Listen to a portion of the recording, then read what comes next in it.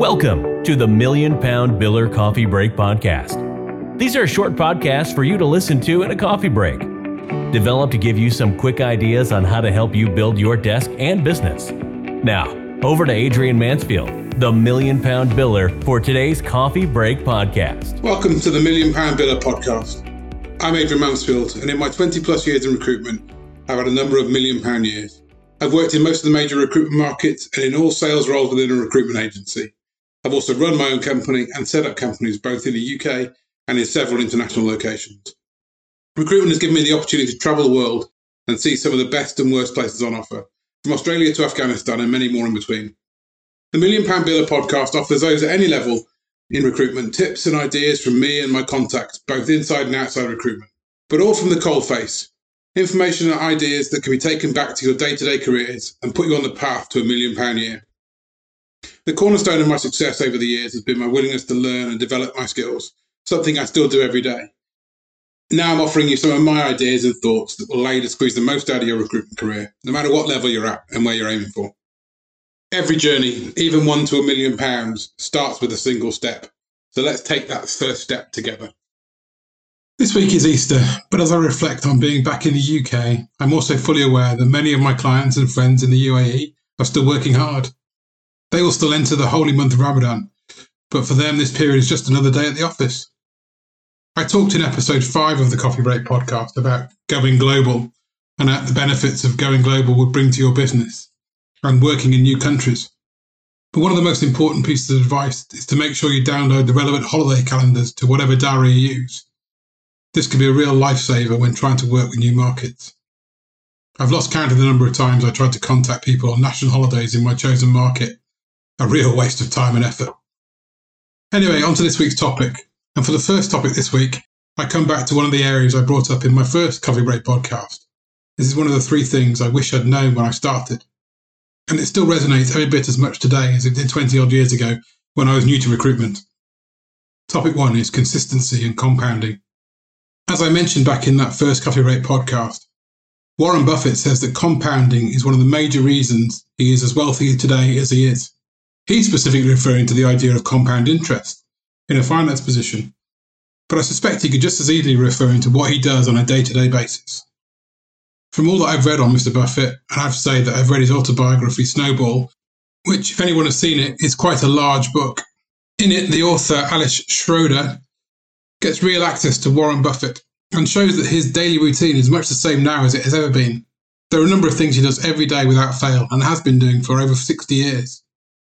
The point of this is that Warren Buffett has more money than most of us could ever dream of, but he continues to work consistently on his plans and business in the same way now as he did when he started out. And the same should hold true for anyone in recruitment. There is no get-rich-quick method in recruitment. There's no magic button you can press and end up with a bunch of clients and roles to work on. There is simply a lot of little steps that you need to do each and every day to get you to the top. Whether those are building client lists, calling clients, calling candidates, the list goes on and on. I doubt there's anyone in recruitment who's not aware of the various tasks that need to be done. The secret is doing them daily and consistently. There may be a view that you've got lots of active roles on, so you don't need to be focused on business development.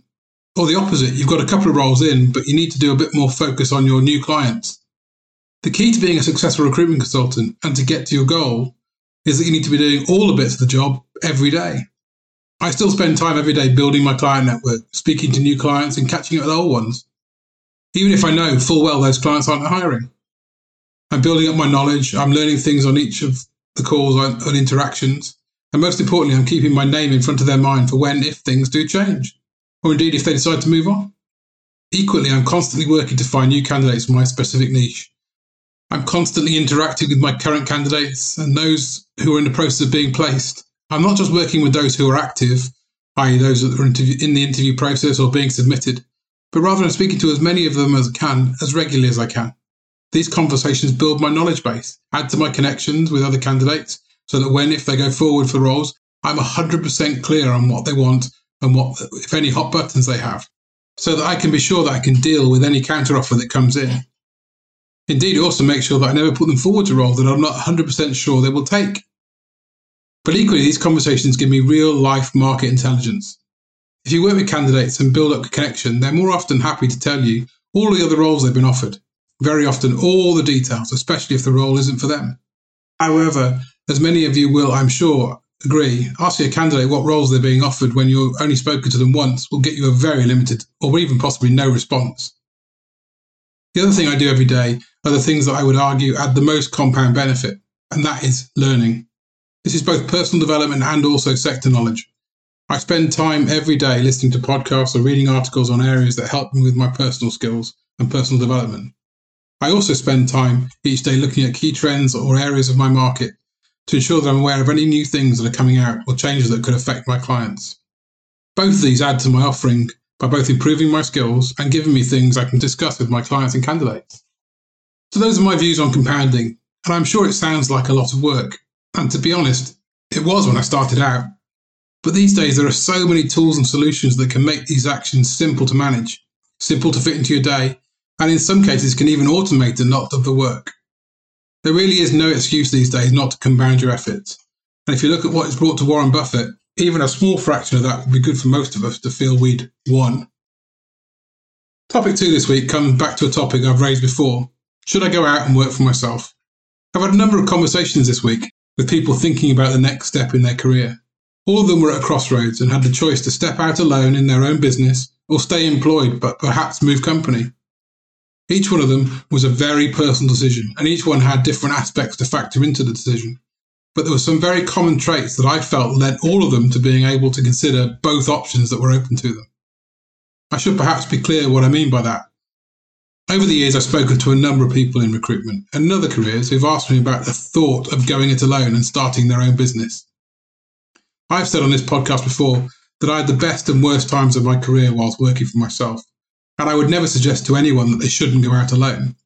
That being said, there have been a number of times when I have strongly suggested to a person I was talking to that perhaps they should do more reviews before taking the plunge and heading out alone, purely because they don't have the 3 foundations in place that I believe are crucial before you take such a big risk of going out and working for yourself. Working for yourself is a risk anyway, so the key is to make that risk as small as possible before you do it. And therefore, I do believe there are 3 main factors that contribute to being successful in your own business, whatever sector or industry you're in, but especially recruitment. And the people I spoke to this week had those 3 things. Now, whether they choose to go alone will be up to them, but they do at least have the foundations in place.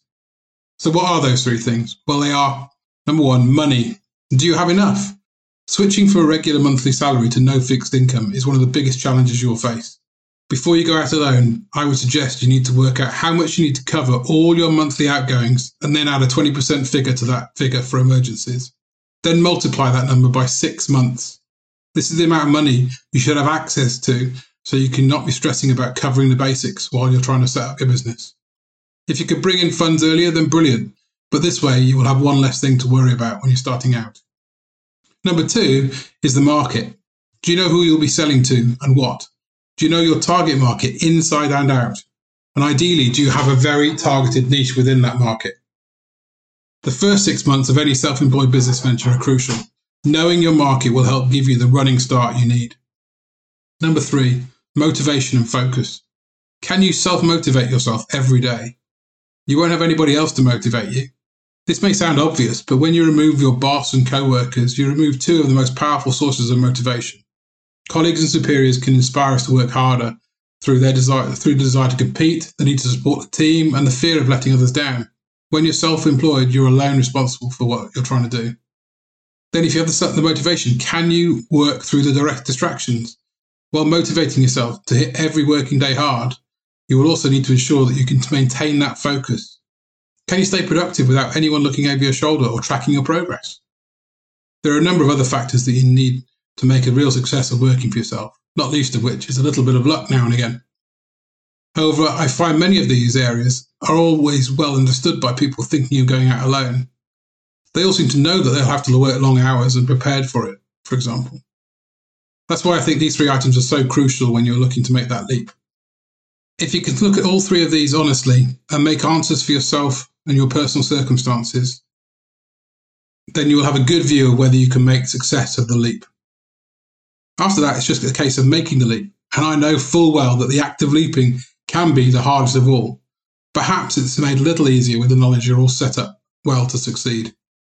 If you want more on a guide to starting your own business, then please go along to adrian-mansfield.com and register, and we'll send you out our free guide. That's it for this week. I hope that those of you to whom it applies have a good Easter, and I look forward to getting your thoughts on this week's podcast on social media. Once again, I'm at Million Pound Biller in all the usual places. I will be back next week with more thoughts and ideas, but in the meantime, if you're liking our content, and I should remind you, we've got another interview out this week with Steve Guest, the well-known author and entrepreneur in recruitment, then please give us a like and a review wherever you get your podcasts, as it really does help get the message out to other people. And in the meantime, enjoy the journey.